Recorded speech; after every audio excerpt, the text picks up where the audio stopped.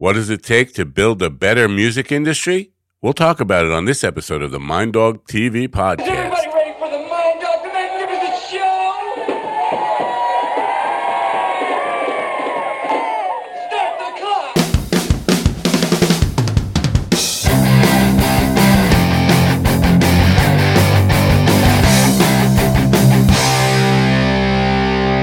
And welcome, my friends, to yet another episode of the Mind Dog TV podcast. I'm Matt Napo. Thanks for coming. It's great to have you here, as always. We're going to talk about the music industry today and how it screws over musicians. Me being one of those people who got screwed over by services like Spotify and iTunes and Pandora. I'm looking forward to learning something today. My guest today is on a mission to build a better music industry, a more fair music industry for the artists, that is. And so I am really hoping to learn something today, and I hope you will too, and I hope you will share this information with your musician friends. Before I get to him, I need to quickly talk about our sponsors. Today's show is brought to you by audiobooksnow.com. You know about audiobooks, you know about the convenience of audiobooks, but you also know you can get them just about anywhere on the web right now. So what makes audiobooks now different? Well, the answer is simple. Price point, price point, price point. Audiobooks Now Club Pricing Plan is simply the best deal on audiobooks you'll find. It offers the savings and flexibility not found anywhere else with their save on everything discounts, rollovers, exclusive offers, loyalty program, incredible selection, and cancel anytime policy. It simply cannot be beat. Plus, get a free premium audiobook on select titles when you click the link that's in our description. Now, you're also going to be offered a 30-day free trial of the club pricing plan, which is normally $4.99 a month. It's absolutely free for you to try for 30 days. You're not happy at any time, you just cancel and you won't be billed a penny. And you can listen to a lot of books in 30 days, my friends. With Audiobooks Now, you save on every audiobook you purchase. They don't use gimmicky credits to hide the true costs. Whether you want to save big through the club pricing plan or simply purchase at their everyday low prices, the lowest anywhere, by the way. They offer one of the largest selections of audiobooks anyway. You can download or stream the audiobooks through the website or free apps, and all apps include in-app purchasing. The links are in the description. I do appreciate you patronizing our sponsors. Now, on to today's big program. As I mentioned, we're going to talk about building a better music industry, more fair for the artists, for the people who write and create the music. Right now, if you don't know, like if I'm on Spotify and one of my songs gets I believe it's 1 million streams, I think I get $600. I think that's the way it works. I don't know. I haven't had 1 million streams on any of my songs. So, the paychecks I've gotten from iTunes and Pandora and stuff like that have been literally less than it would cost for a stamp to mail me the check. Not very fair to creators. Carl Hitchborn, a.k.a. The Baker. And I have to say, The Baker always reminds me of that Enzo from The Godfather. Who are you? I'm Enzo, the baker. Yeah, better get out of here, Enzo. It's going to be trouble. If there is trouble, I will stay to help you for your father, for your father. No Godfather fans out there. Anyway, Carl Hitchborn, a.k.a. The Baker, CEO and co-founder of Escape Arc, is here to talk about his mission to build the biggest and fairest music company in the world, and in the process create brand new music industry where artists don't just survive, they thrive. Ladies and gentlemen, please open your ears, open your minds, and help me welcome in Carl Hitchborn to the Mind Dog TV podcast. Carl, welcome. Hello, Matthew. Thank you very much for the introduction. Thank you for the opportunity to be on your podcast. Yeah, thank you for coming. Now, let's start with the baker stuff. Were you an actual baker? I was indeed, yes. If I go back 12 years, I was in my bakery, deciding that this was not where I needed to be, and so I had a family bakery business, and it was very much, it was a learning experience. I learned a lot from the craft of being a baker, and also a lot about how to build a business. I grew the business quite fast from a few staff to 50 plus staff, and it was very much a learning experience that I've used to apply to everything else I've done since. And so I was there in the trenches. I understand the craft and that, really baking is an art form in itself. And so I understand artists from my own experiences. And so, what they call me the baker because that's where I came from. That's actually a true story. And I can actually still bake bread. Well, that's a very cool skill to have. Now, I know you're in California and you have a very strong California accent, obviously. No, you're not originally from California, are you? I'm from a city called Norwich in the UK, and born and bred in Norwich. And just before I moved to Los Angeles, I was living just outside of London. And so I've been in Los Angeles for just over 2.5 years. And certainly the sun is a big bonus versus the London weather. Yeah, I think we have where I am, we've been having a bunch of London weather. It's still not springtime here. Very cloudy and wet, and it's just not fun. It's kind of depressing. So tell me about the bridge from baker to the music industry. How did that? How'd you make that connection? So I was it was a really interesting situation. I was growing the bakery business, but I had conflicts with the family in terms of the growth that I wanted to continue with and the impact that I wanted to make. And they were kind of frustrated with the fact that I was always trying to do more and always trying to innovate and always trying to get to the next step, whereas they just wanted to stand still and carry on in the same way that it was. And they used to question why I wasn't happy just to have a nice house and have a nice car and all of these things. And so I said to my wife, I need to get out of this place. I need to find my own lane where I can make the impact I believe I can on the world and on the people of the world. And so I decided that I would venture into the music industry because in my logical mind at the time, is like music connects with every human on earth. It's one of the most powerful mediums of connection that exists. And so if I can make a wave in the music industry, I could make a wave in the entire world. And so that was the beginning. And there I was. I decided that I was going to venture into the industry. I didn't know anyone. I can't play any instruments. I decided that I was just going to do it. And yeah. You chose like one of the most, if I may, screwed up industries in the world to jump into, though, and obviously you found out how screwed up it is. Now I don't know exactly what the thinking is behind destroying the artists who create the products that you're selling, what the long-term strategy for the business is. But I know it's really unfair to the people who create.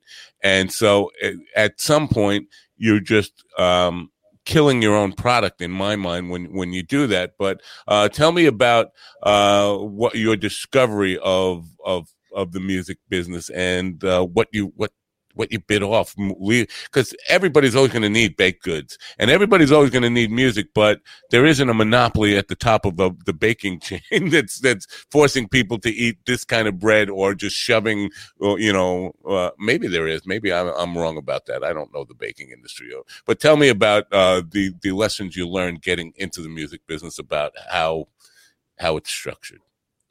Yeah, one of the first meetings I had was with a couple of Finnish producers and songwriters called The Animal Farm. Some guys called Vida and Matt Leppänen. They're from Finland, but they live in London. And I ventured to their studio in London from Norwich. Norwich is about 2 hours from London. I got in my car and I went to the studio and I sat down and had a meeting with Vida. And I was in the studio and there was a band in the studio, and I said to him, the song that I keep hearing on, they kept on doing takes for this song. And I was like, this song isn't really connecting with me. It doesn't seem like it's particularly good. And he was like, well, this is not the song that we wanted to record. The A&R told us that this is the one that we must record. And I was like, well, who is an A&R? What do they do? And he's like, well, they work with the label and they're meant to like coordinate the making of a record, but very often they're really making decisions based on their own agenda or their own egos or these things. And so often you end up doing work that's not the work that the artists want to do or we want to do as well. And so I was like, okay, And he said, well, the next thing will happen is that they'll make a video and they'll go to radio and they'll do all of these things and they'll end up spending $100,000 on a campaign.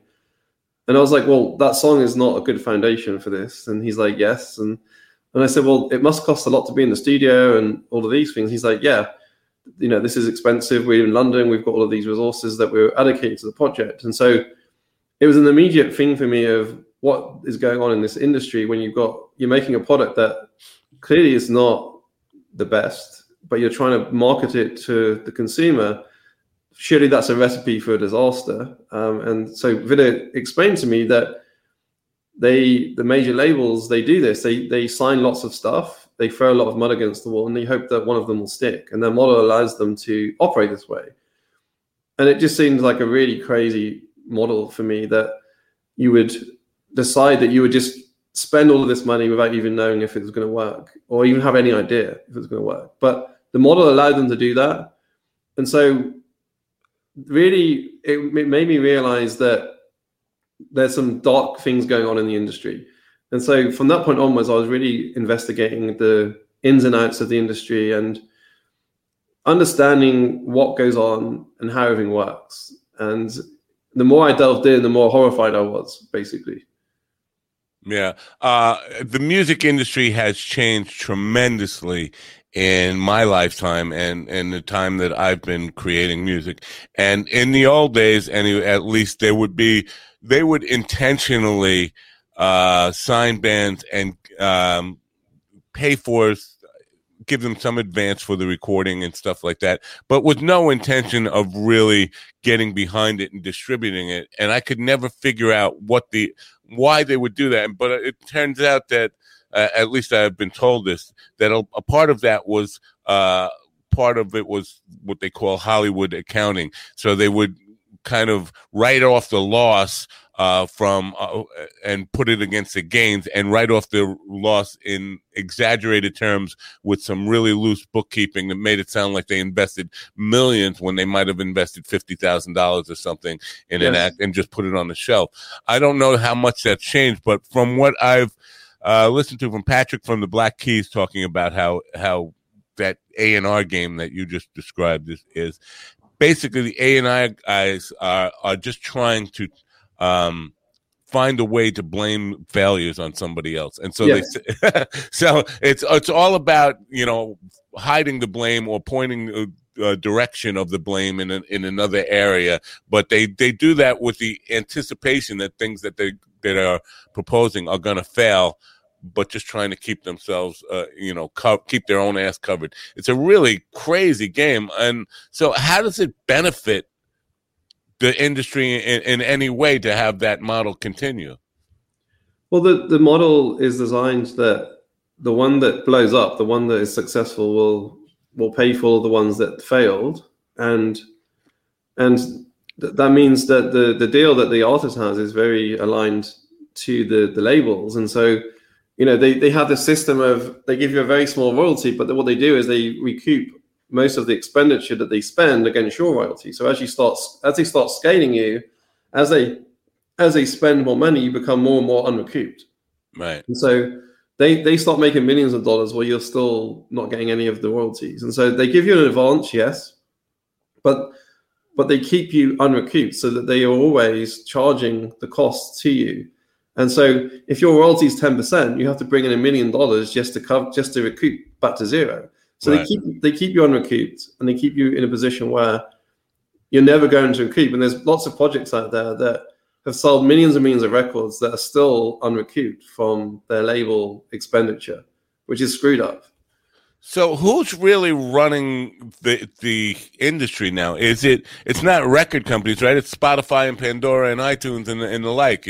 Or do I have that wrong? Well, you have to really, because you have to look at these platforms really as being, they are mechanisms of consumption. So these are where people are consuming music. But the rights holders, the major labels, they still control the history of music. They have all of that catalog, and so the deals that are in place with the streaming platforms are deals that they've created that are, again, aligned to them. And so if you look at all the data, the labels are making they are growing every year. Their income's growing every year now because of streaming. And so they are printing money right now at a level they never have printed money because there's no physical cost anymore.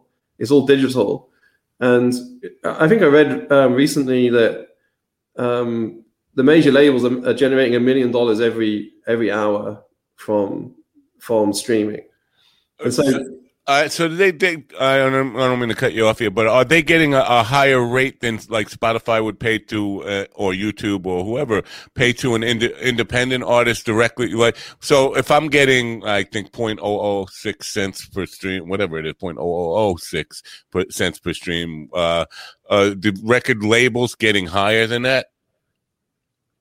I think that the deals that they have, it's relatively secret what their deals are, but I do think that there is an overall alignment to the independent community as well. So there's an organization called Merlin that basically they represent the independent community, and the independent community is big, so they have leverage, and so what they do is they go and negotiate the deals that the independents have, and so the deals that they can negotiate are in line with what the majors get. But the thing is, the majors have the history of music. They have all that catalog. And so there's a lot of, if you go to an artist like the Beatles, for instance, if you go there, they have a lot of listeners. And so they're getting a lot of streams. And so all of the artists from those eras, they're not having to pay to create those recordings anymore. They're just generating income ongoing from this new way of consumption.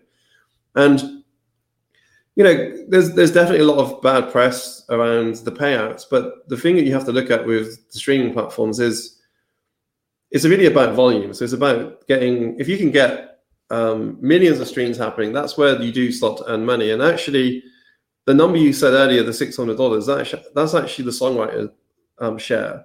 The master share is actually much bigger.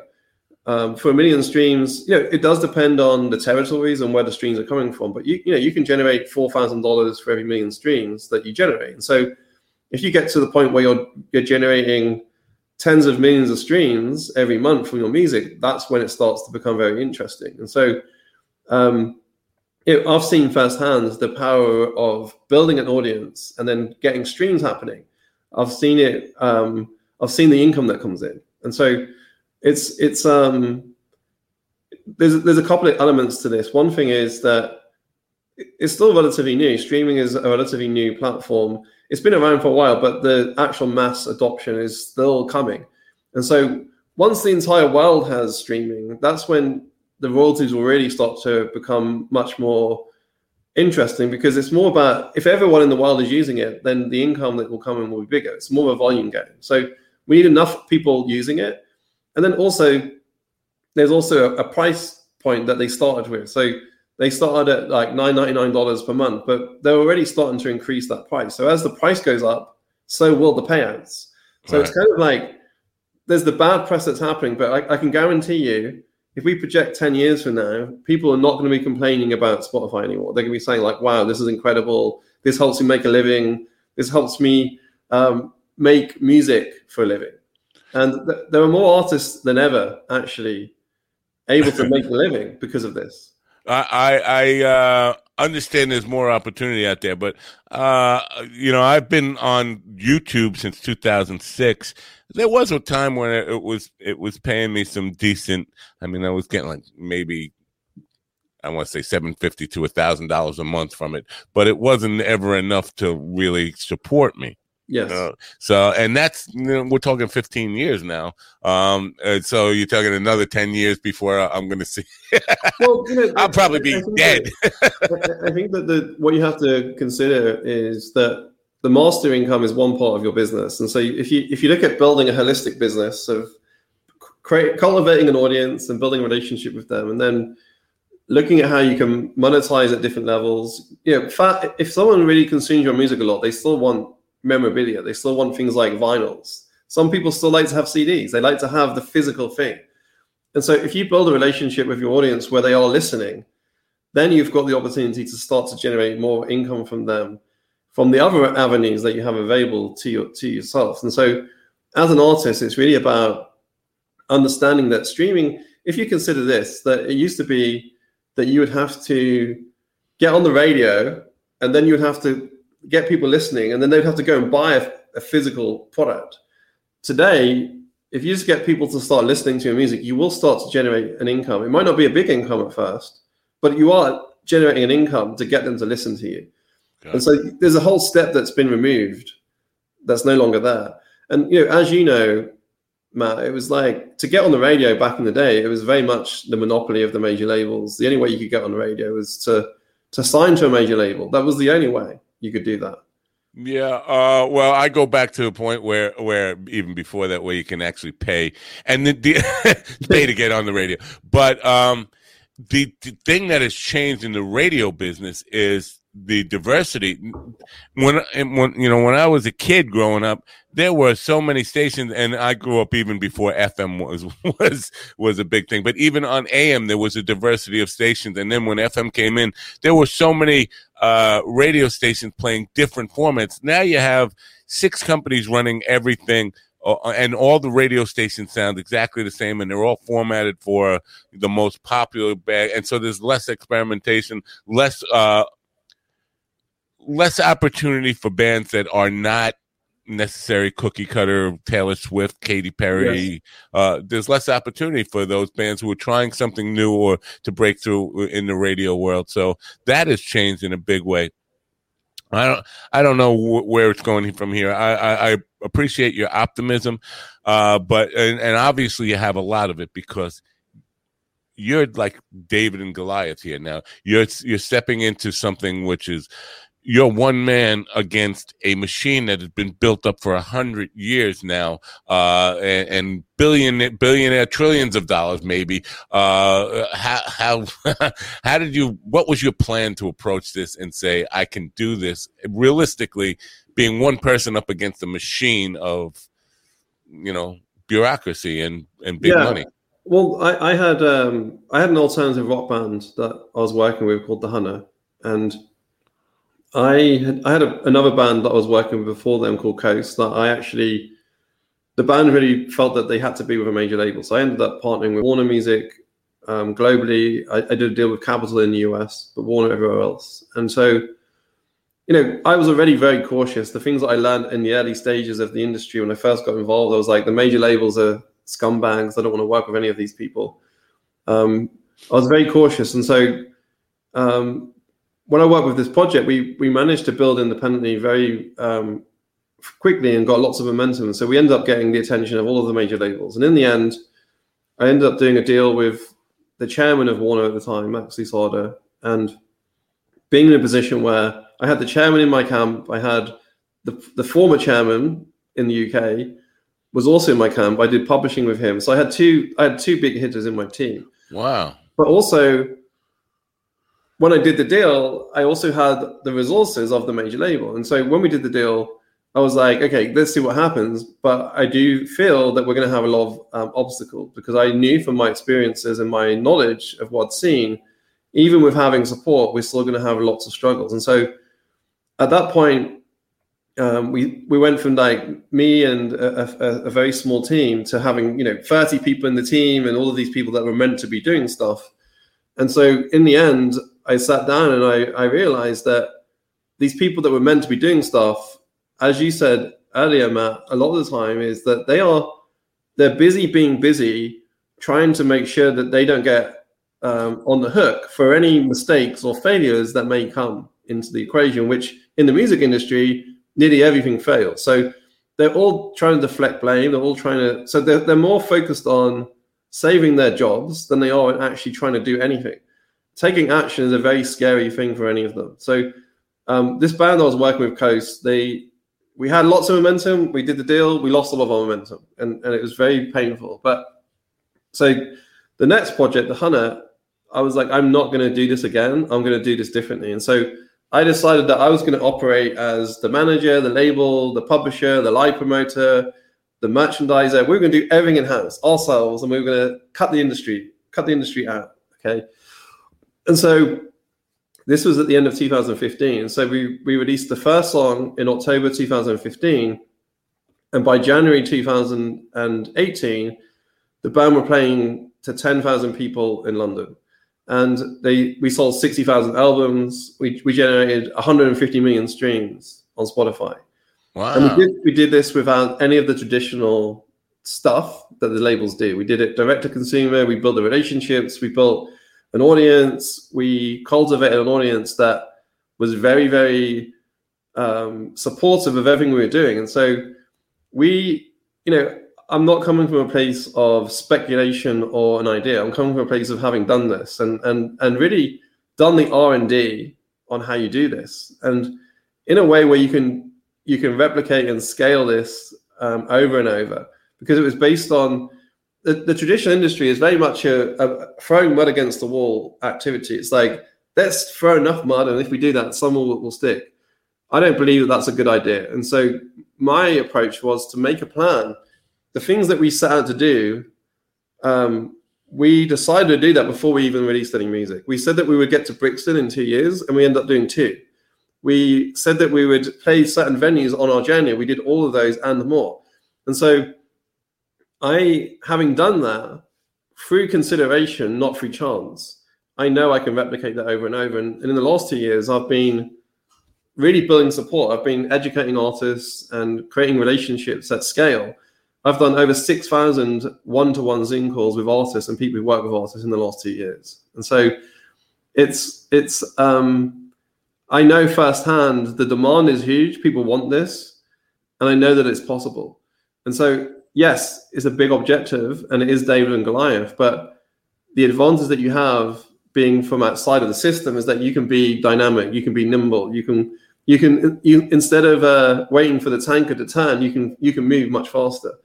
And so I have an abundance of projects that I'm developing that are way further ahead of where the Hunter were when I launched them, that I know that we already have the plan. And so I'm very confident that this mission is one that's achievable. So tell me exactly, because I'm a little bit intrigued here now about how exactly Escape Arc work. Is it just a consultancy? Basically, you have these Zoom calls and help people straighten out their business plan, their model for but you're not doing any of the hands-on managing? Is that the way it works? There's 2 parts. So one part is really about building infrastructure so that we can partner with artists and scale their businesses and help them get to great heights, help them get to arenas, help them do all of those things, okay? And doing so in a way where there's a fair and equitable share of the proceeds that comes in. It's not, we have to make money, and we have to have the ability to recoup our investments. But as the money's coming in, for me, it's not fair that the artist is only getting 10% of the money that's coming in. It needs to be a much more of an equitable share. It needs to be more of a partnership, and also not just about short-term thinking. The major labels are very much like, if it doesn't work within a certain time frame, that's it. We're cutting funding. We're shutting this down. Whereas my philosophy is let's find artists that we believe in. Let's develop them correctly. Let's give them the foundation that they need to build a big career, and let's be with them in the good times and the bad times. When things are not going to plan, let's not desert them. They are relying on us to get their artistry out there to the world. They're relying on us to build the audiences for them. And we must be accountable to them. They must be accountable to us by delivering us the art that's going to connect with the audience. And so for me, that's a partnership of us coming together with them. Our art is to come up with creative marketing strategies, come up with creative plans, and do things that are going to help get them out into the world. Their art is to create art that's going to connect with the audience, that's going to resonate with the audience. And so that needs to be a partnership. It needs to be fair for us and for them. And so my philosophy is much more around equal partnerships. Like, we're going to go into the trenches, you're going to go into the trenches, and we're going to fight for you, and we expect that you're going to fight for us, and we're in this together. And so yes, I'm just thinking when you talk about artists, artists being one person or artists being a band, because I think from a business perspective, when you're engaging with a team rather than an individual, one person who's accountable for the whole thing, that's a risk, because every band, in my experience, every band is on the verge of breakup at all times. Yes. 100%. So from your perspective, that seems like a risk if you're getting involved with a band rather than just a songwriter or producer or something. Well, so here's the thing that I've been doing is that what I've been doing is I've been educating, giving artists education. So I've been creating information products, courses, giving them the keys to be able to build the business themselves, so that they understand what is involved and they understand the processes and they understand the effort that goes in. And so what I'm doing is I'm building an education system that will find artists that collectively have the mindset that's needed, that are working as a unit, and that have a mindset of they want to make an impact in the world. They want to serve the audience with art that's going to connect with them. And so it's very much about finding projects that really they have unity as a collective. And there are many people, and I've got many projects that I'm mentoring that, you know, the people that they are making the art with, they have unity, they have loyalty, they're not on the edge of breaking up every day. They want to do this together. And I've got projects that have been working together for 20 years that are still working together. And so if you find those people and say, like, you've got it, you've got the unity, you've got the things that you need, they're the ones that are worthy of being scaled. They're the ones that should get to arenas. They're the ones that, they deserve to do that because they've put the work in and they understand what needs to be done and they get it. And the reality is that there's an abundance of artists in the world. There's over 8 million active artists just on Spotify now globally. And so there is a deep blue ocean of artists, and there are not many people out there like us. And so we can find the ones that are the winners. And when I say winners, I don't mean that from a vanity metrics perspective. I mean it from a people perspective. People that understand how it is. They understand that it's about collaboration. It's about working together. You cannot get there by yourself. They understand that they have to work hard. They understand that they have to serve their audience. They understand that they have to execute, and they have to live through the good times and the bad times on their journey. And so if you can find those artists and you can find people that, whether they are solo artists or whether they are a band, it doesn't really matter. As long as you have that unity and you have people that have the mindset of working as a collective, then you're onto a winning situation. And I've got an abundance of artists that I've been nurturing that have this mindset. I want to come back to that in just a second, because there's a lot to unpack there, and I have a few questions and comments about that. But just looking up Escape Arc, I couldn't find that. So I have your Facebook page, I have your LinkedIn page. Where should I be sending people? Well, my website is thebakersays.com. The Baker Says. Why didn't I look up that? Okay. Thebakersays.com. Okay. And Escape Arc, it's a new business, so we're really kind of just building the foundations right now. There's a lot of things that we're doing on the infrastructure side. We've just finalized a partnership with a company called Fuga, who are a distributor who they operate as a master distributor. So a lot of distributors use them to get their music to Spotify and Apple and all of those platforms. And the education system that we're developing is a membership driven business. So we're basically creating a situation where, for a low cost, artists can get the education they need. They can get support that they need to actually develop themselves as people and develop their artistry and develop their craft. Okay.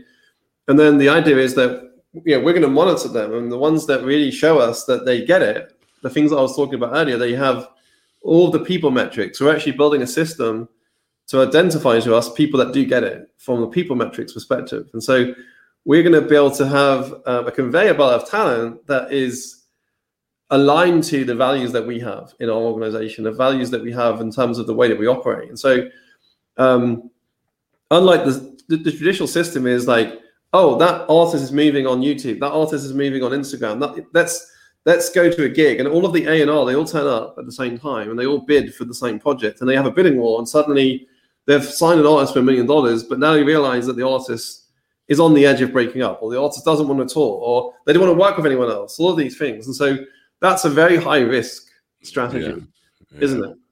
Yeah, and artists are so flaky to begin with, and that's part of, you were talking about mindset and work ethic, and all that stuff is really, really important, I think, in any business. But at this point, because we talked earlier about the modern A&R people in the old days, just for a kind of recap here, in the old days, I'm an old man, so what I always say in the old days, back 40 years ago or so or more, A&R people played a crucial role, and the way it was much different. The A&R person was a crucial component in finding good talent, essential talent that was going to be a winner, or deciding, who was worthy of taking a chance on and investing in.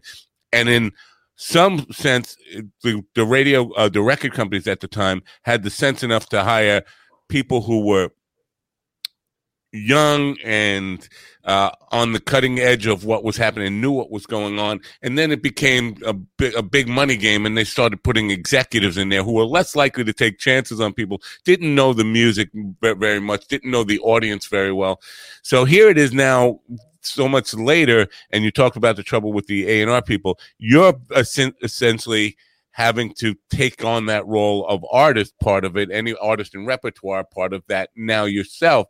So finding that above mindset and work ethic, quality has to come into it in some way. And so where does that criteria come? Are you judging that, or you have a team, or are you going back to the old model where you have young, hip people who understand the market making that decision, or you making that decision? Who's making that decision of who's worthy of working with?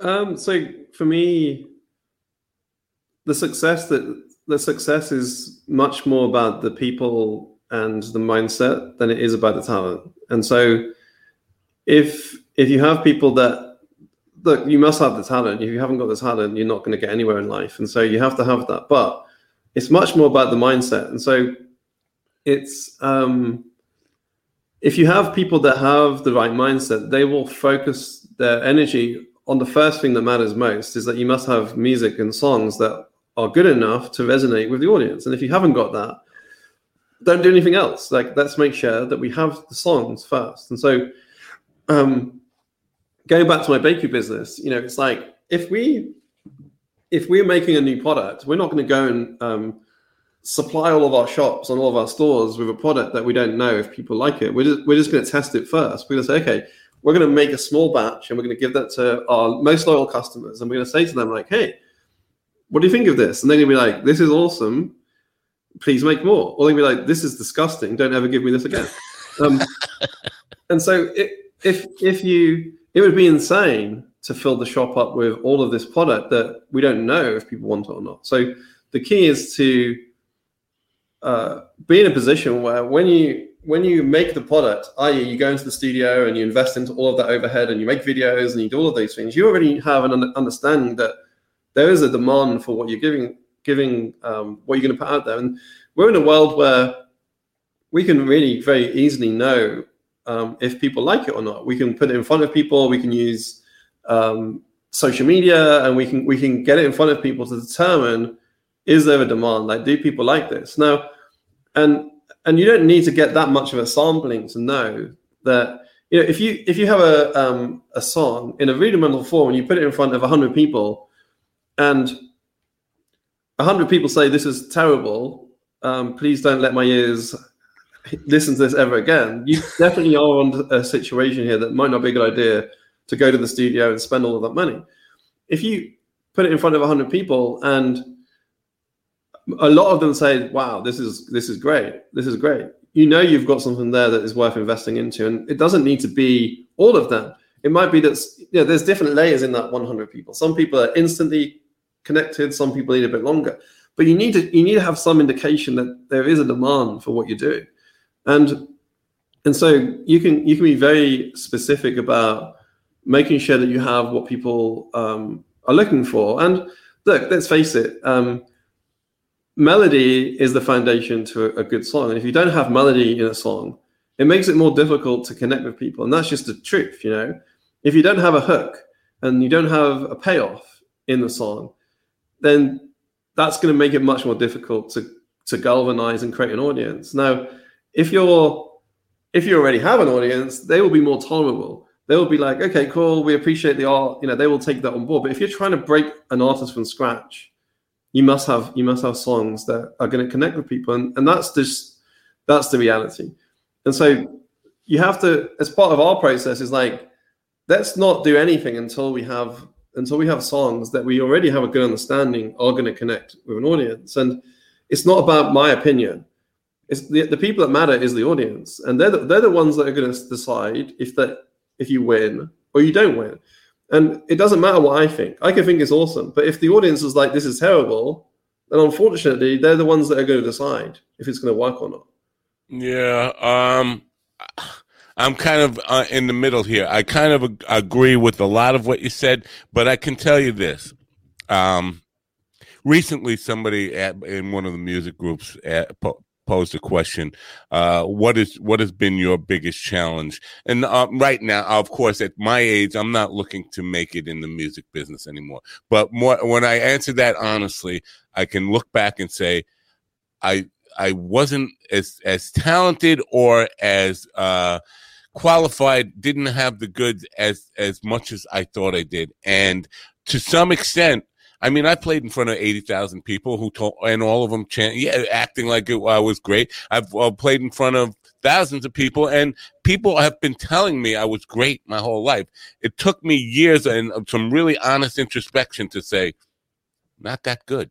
The reason I did not was not more successful in my music career when I was young, just didn't have the goods compared to so many people who were out there. That's a hard thing for a lot of people to grasp. And part of the feeding of that is these small crowds. Like when we tested in front of 1,000 people and tested in front of 10,000 people, they all love it. It's when you bring it to the wider masses that you find out, those 10,000 people lied to you.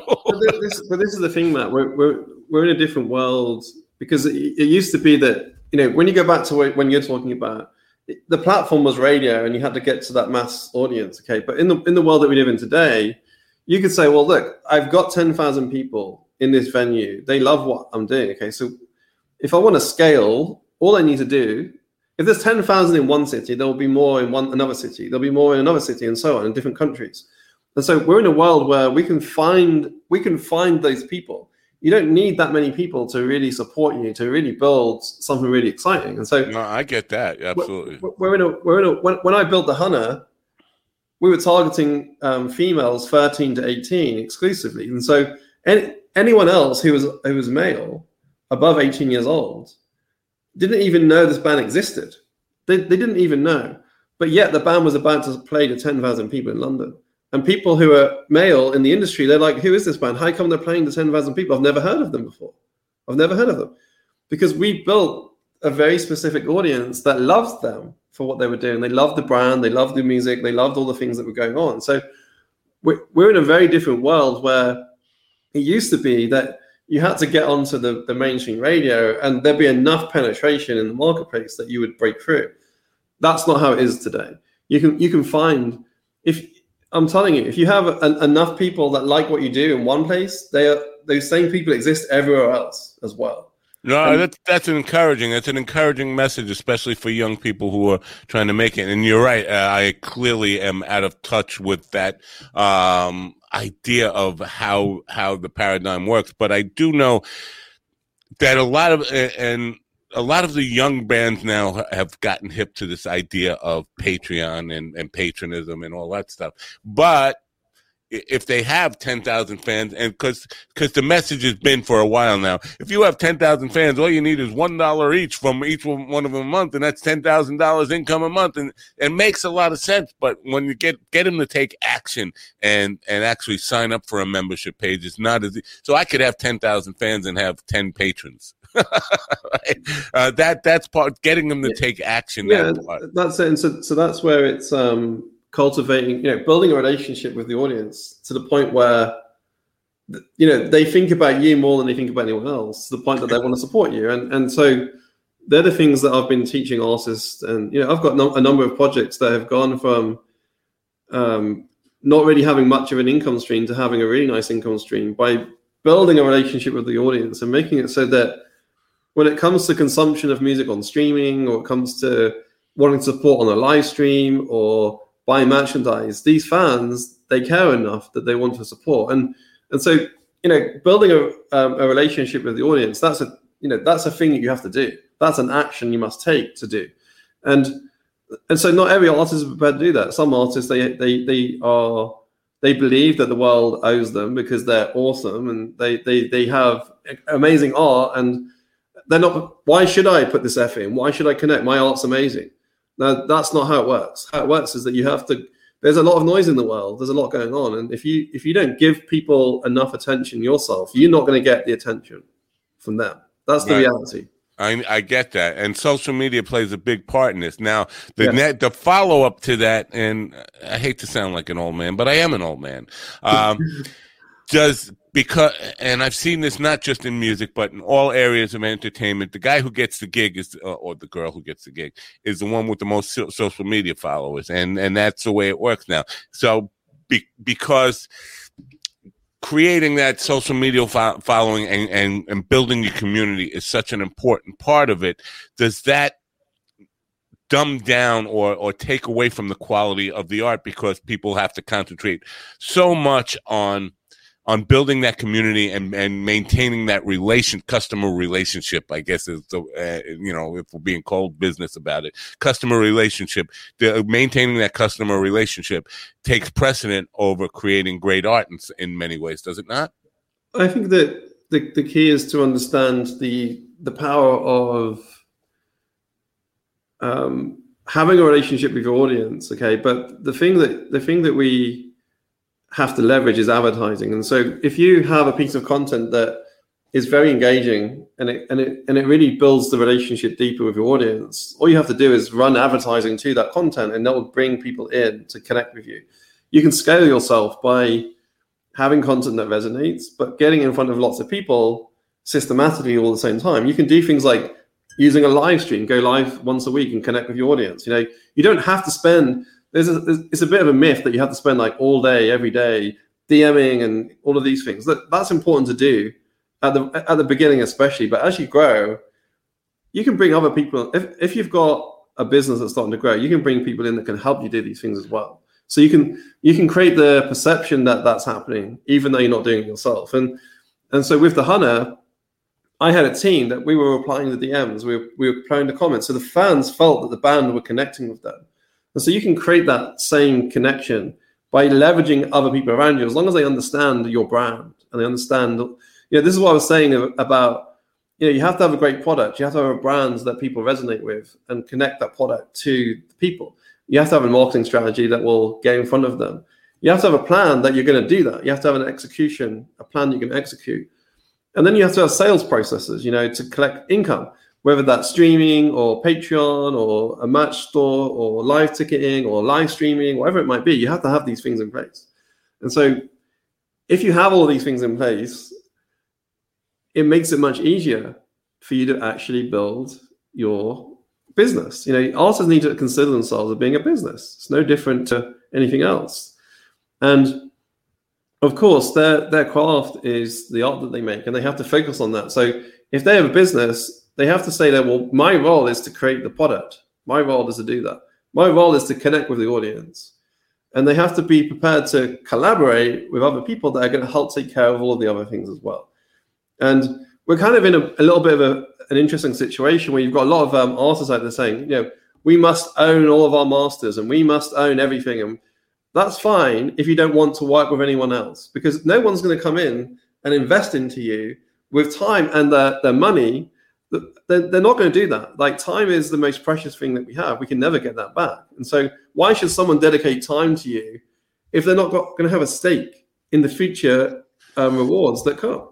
Right. I think part of that attitude comes from past experience of people who got burnt by getting taken advantage of. And so how do you overcome that stigma of if I sign a deal and give away, my content, and it's not giving away, it's selling.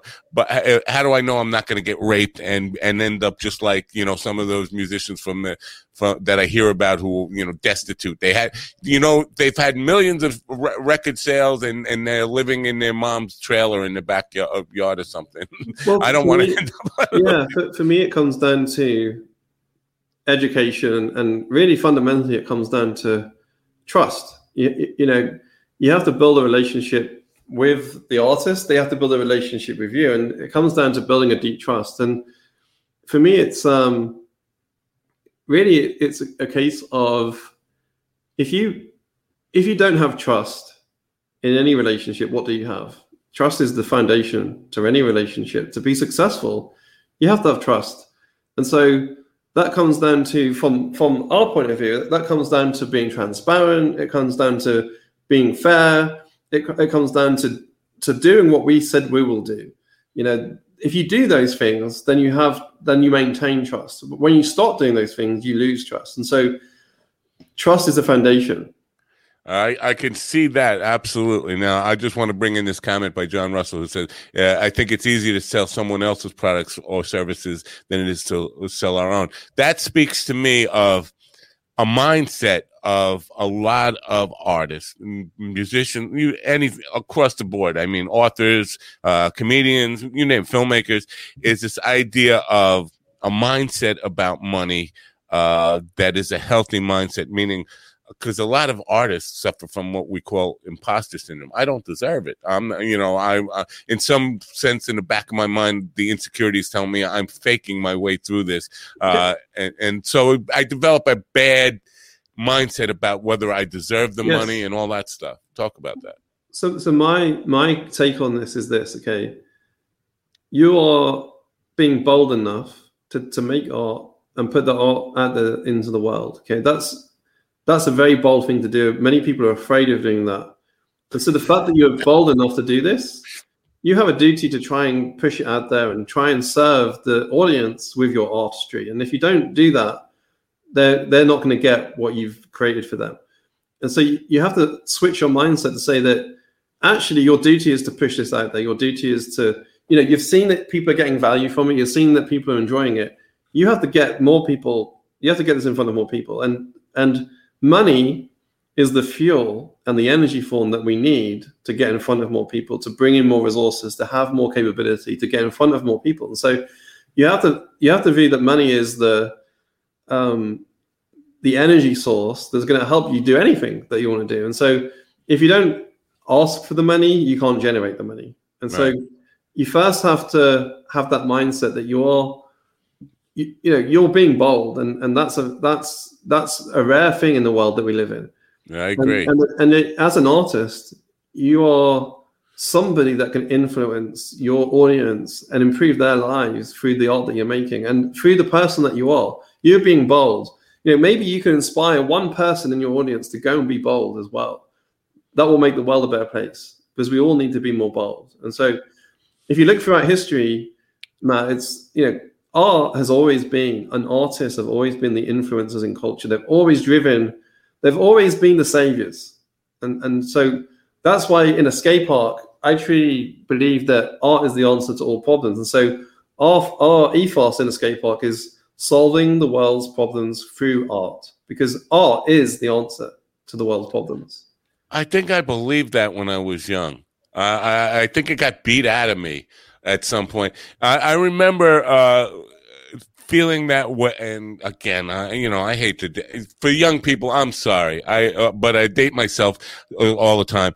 I remember when John Lennon got assassinated, that feeling, that idea got taken out of me to a large extent. I stopped, I just thought, somebody who could write, imagine, and produce a song like that to be murdered, I'm thinking, well, he hasn't made any difference in the world with his art in any way, because the end result is people said, yeah, nice song, John. You're dead. So I would love to get that back. But I'm probably too old to even have that optimism. I think you're an optimist. Listen, I've got a project that I'm going to talk about called Seven Horse. Okay, and these guys, they were previously, two of them were in a band called Dada that toured the world. They played with Sting. They had a number one alternative chart hit. They sold a million copies, okay, in the US. And their band, Seven Horse, I connected them almost 2 years ago now. And Phil, who's the drummer and the singer in the project, he's in his 50s. And he had a mindset that was very limiting. It was very he was going through the motions. He was just like not really having any plans, not really having any vision. And so I said to him, Phil, you've got all of this experience of things that you've done in your life. You've got all of the things that the journey you've had so far. You have fans that love your music. I can see there's I've seen enough evidence to know that you can scale your project. You can connect with a lot more people. And in the last 2 years, he's absolutely changed his mindset. And he's gone from not having any idea of where he's going to having a goal of playing the Greek Theatre here in Los Angeles to 6,000 people from playing 50 people 2 years ago.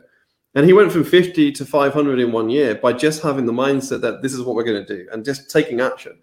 And so Phil is an example of somebody that it doesn't matter how old you are. It doesn't matter if you believe that you're not able to do it, okay? If you switch your mindset and say, you know what?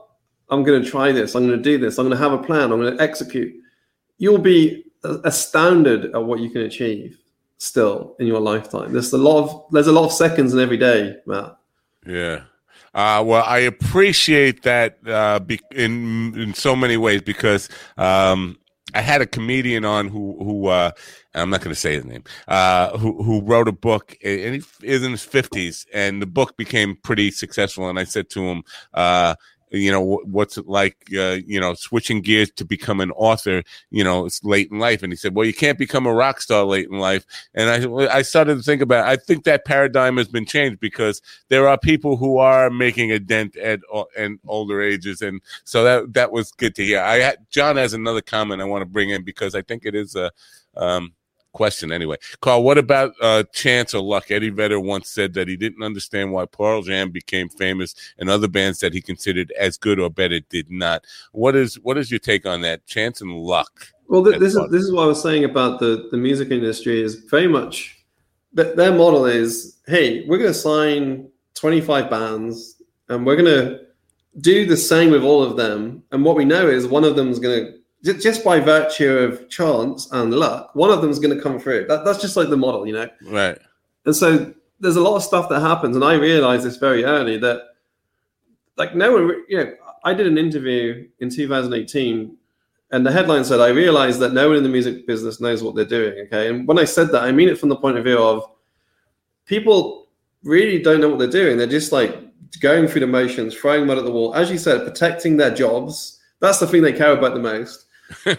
And then they're really not doing anything with intention. So what I did with the Hunters, I made a plan of action of what we're going to do, and I executed, and I made it a reality. Okay, and I'm seeing with the projects that I've been mentoring and working with over the last 2 years that the ones that are listening and taking these ideas on board are the ones that are making incredible progression.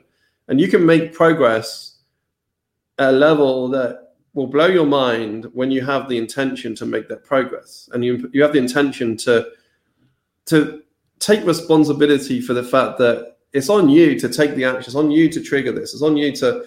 There's a lot of people in the world that believe that the world owes them something. We spoke about this earlier, but ultimately we've got to do it. We have to do this ourselves. Like, if we can't rely on ourselves, who can we rely upon? And so if you want to bring others on board to help you, you've got to show that you're willing to do it yourself and do what is necessary. Right.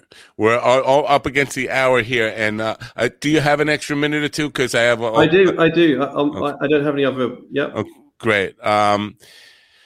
Question is, and it's kind of a weird one, but because we talked about mindset, and you're doing this consultation with people to find out about their mindset. My experience has been People will lie to you, tell you what you want to hear. And so, especially musicians, when I've had put bands together, and I'm thinking about my youth when I had a 13-piece band and we had an offer, we had a production deal and distribution deal, and everybody was on board with doing what they had to do, right mindset. When it came to going on the road, everybody, not everybody, few people were hesitant, didn't want to leave home, whatever, all that stuff. And so in the interview process and write up, and it can take a while until something happens when they have to shit or get off the pot, in other words, and then you find out that they lied to you from the beginning. They gave you the right answers, all about mindset and all about dedication and work ethic. Has you? How do you deal with that? And is your consultation enough to kind of really, really be a tough? Well, I want to make sure you're not bullshitting me here. Yeah. So my process is not so much about consultation. So I'm educating artists on what they should do. Okay, and then I'm watching them. Are they executing? Are they doing it? Okay, and then the ones that are doing it, I'm giving them more support. I'm helping them further. Okay, so. I'm not seeing it. I'm not doing it in an interview. I'm doing it over 12 months, 2 years. Gotcha. Okay, so I'm seeing the ones that are doing it, and I'm seeing the ones that said they would do it but are not doing it. And so I'm finding the ones that are doing it, and they're the ones that I want to partner with because they're already showing that they're winning. They're already doing it themselves, and they're already proven that they're prepared to do it. So this is much more about over time than it is about, hey, this guy has told me he's going to do it, I'm going to sign them and all of that. It's much more about earning the right to partner up at that point. And so I've got a low ticket membership that we're developing. And I've also got a high ticket membership, an elite mastermind that is more of a 6-month optimization of taking people through a process to help optimize their entire artist business. And so 6 months of being in the trenches and really seeing people, you can really get an understanding of if people have it or they don't, Right. And I know it's changed to some extent, but the landscape of building this community and creating that relationship, I know it's a lot more on social media, but in the old days, again, it was about performing and creating that relationship and that connection with your customers through your performance. Now, in today's world, for people who are doing original music, it's really hard to find a place to play in the first place. Everything is about tribute bands, about, people want to relive cheap versions of Aerosmith and U2 or whatever, copy bands that are doing. So that those people eat up all the venues. So the original artists don't have much of a place to play. Maybe it's different in other areas of the country or other areas of the world, but here where I am, it's almost impossible. Is that still an important element, getting out there and play? And how do they overcome that?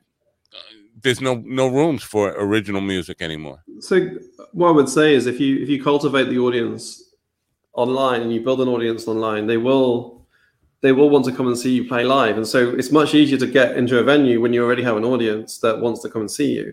Right. Venues, they want to make sure that they pay their overheads. And so if you have an audience that they're like, hey, we want to come and see you. If you go to the venue and say like, hey, I've got 500 people that want to come and see me, they're way more likely to want to give you a gig than if you go like, hey, would you give me a gig? Yeah. But there's no, and I know this from my experience, there's no, because somebody has 80,000, because my band has 80,000 followers on our website, and we play a gig, we're lucky to get 500 people out, which is still a lot of people, but we're doing covers mostly. We do some original stuff out still, but we're a cover band. But it's easier to say I'm going to bring, I have this huge following and I'm going to bring all these people, but then so. Yeah, look, I think you have to build evidence. It's like if you have 500 people in New York who have bought your latest vinyl and they've bought merchandise and they're saying like, hey, I want to come and see you. If they're invested into you already, it's very likely that they are not bullshitting you. They want to come, And so you have to, for me, it's not about this. It's not about the vanity metric. It doesn't matter how many followers you have on social media. We all know that can be falsified.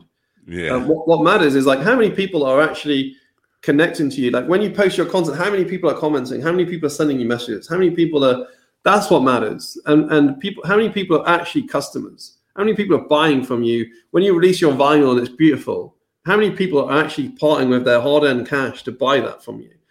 If you have customers, if you have people that want to do that, and you can build this relationship online, and they will become a customer.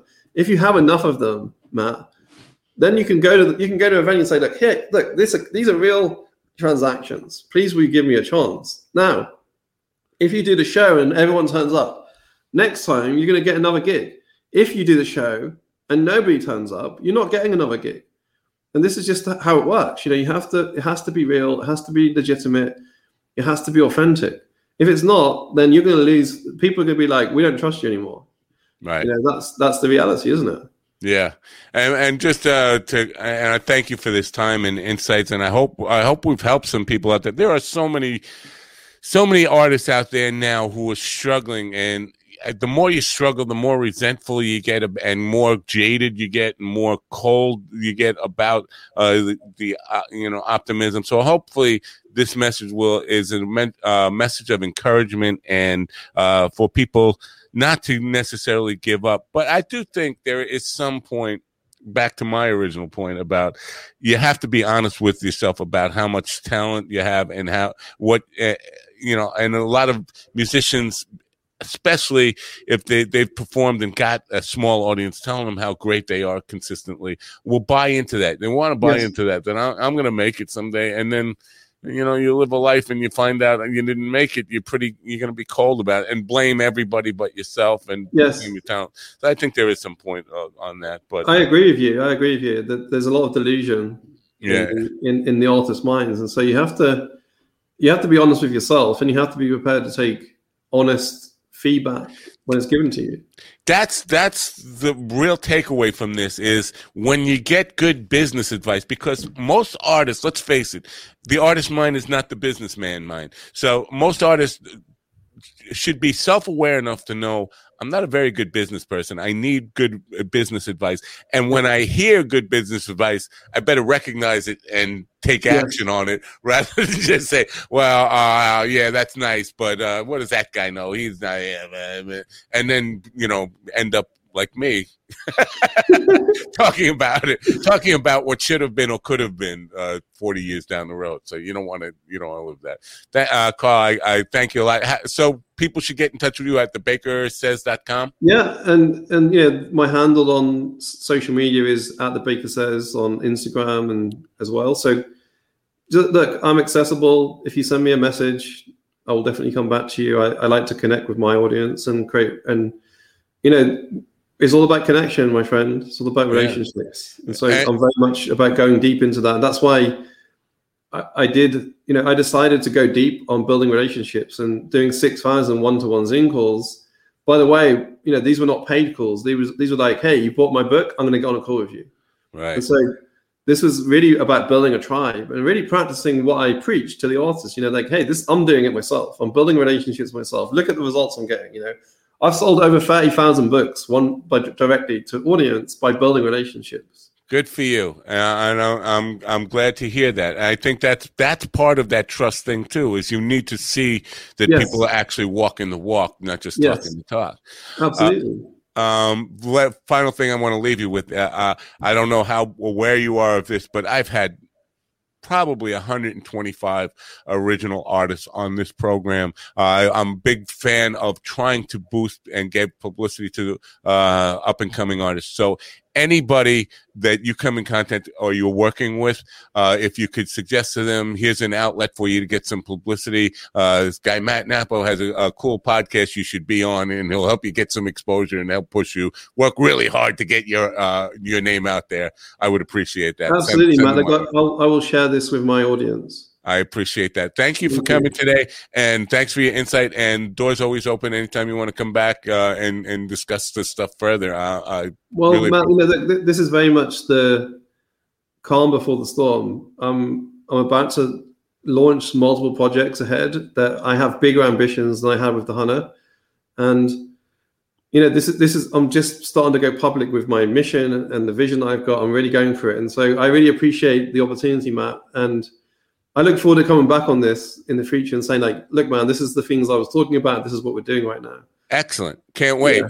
Thank you. Thank you for the platform, Matt. I appreciate it. Look forward to seeing and hearing more from you, Carl. Thank you for coming. Thank you. Cheers. Bye. Carl Hitchborn, folks, a.k.a. The Baker. I'm just going to call him The Baker. Again, my mind goes back to The Godfather, The Baker. Godfather fans. Big takeaways from here. Wow, there's so much to think about. But the happy takeaway for me is for you people in, let's say, your 30s or 40s, and you're thinking, well, it's not my game. Music is only a young people's sport. Not so much the truth anymore. So if you're a quality artist, you put in, paid your dues all along, and it's about time you kind of took some good business advice and really put some power of a good business mind behind your art and get off your ego. You're not a great business person. If you were, you wouldn't be a great artist. So if there are those people out there who've reached the point in their life where they're not spring chicken anymore. They're not in their 20s, and they're thinking, well, this music is a young person's game. It's not so much anymore. That's the biggest takeaway, but there's been a lot in this. So I'd love to hear what you think about this conversation. Write to me at info@MindDogTV, info@MindDogTV.com. Again, Carl's links will be in the description, and I do hope you will check him out and see if he can help you rise to the next level with your music and art. So that's a big takeaway today. Till tonight, when David Dodd will be with me, and we'll be talking about resilience and overcoming setbacks in life. I guess it could be applied to your musical career as well. So that's 8 p.m. tonight, 8 p.m. Eastern. Till then, I'm Matt Nappo for the Mind Dog TV podcast. Thanks for coming. Have a great rest of your day, and bye for now.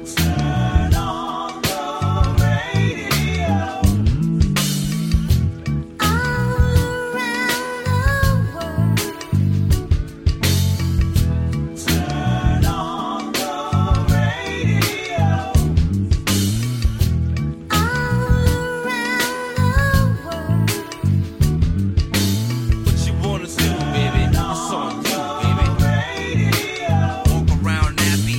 What you wanna do, baby? It's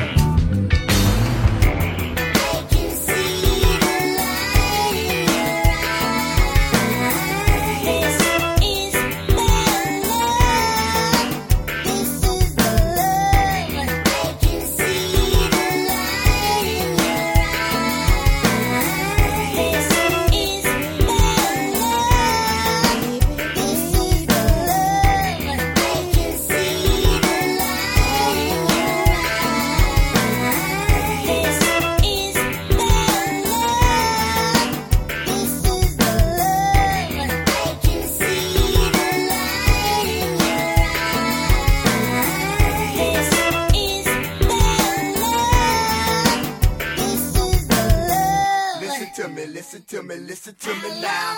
Listen to me, listen to me, listen to me now. Listen to me, listen to me, listen to me now. Listen to me, listen to me, listen to me now.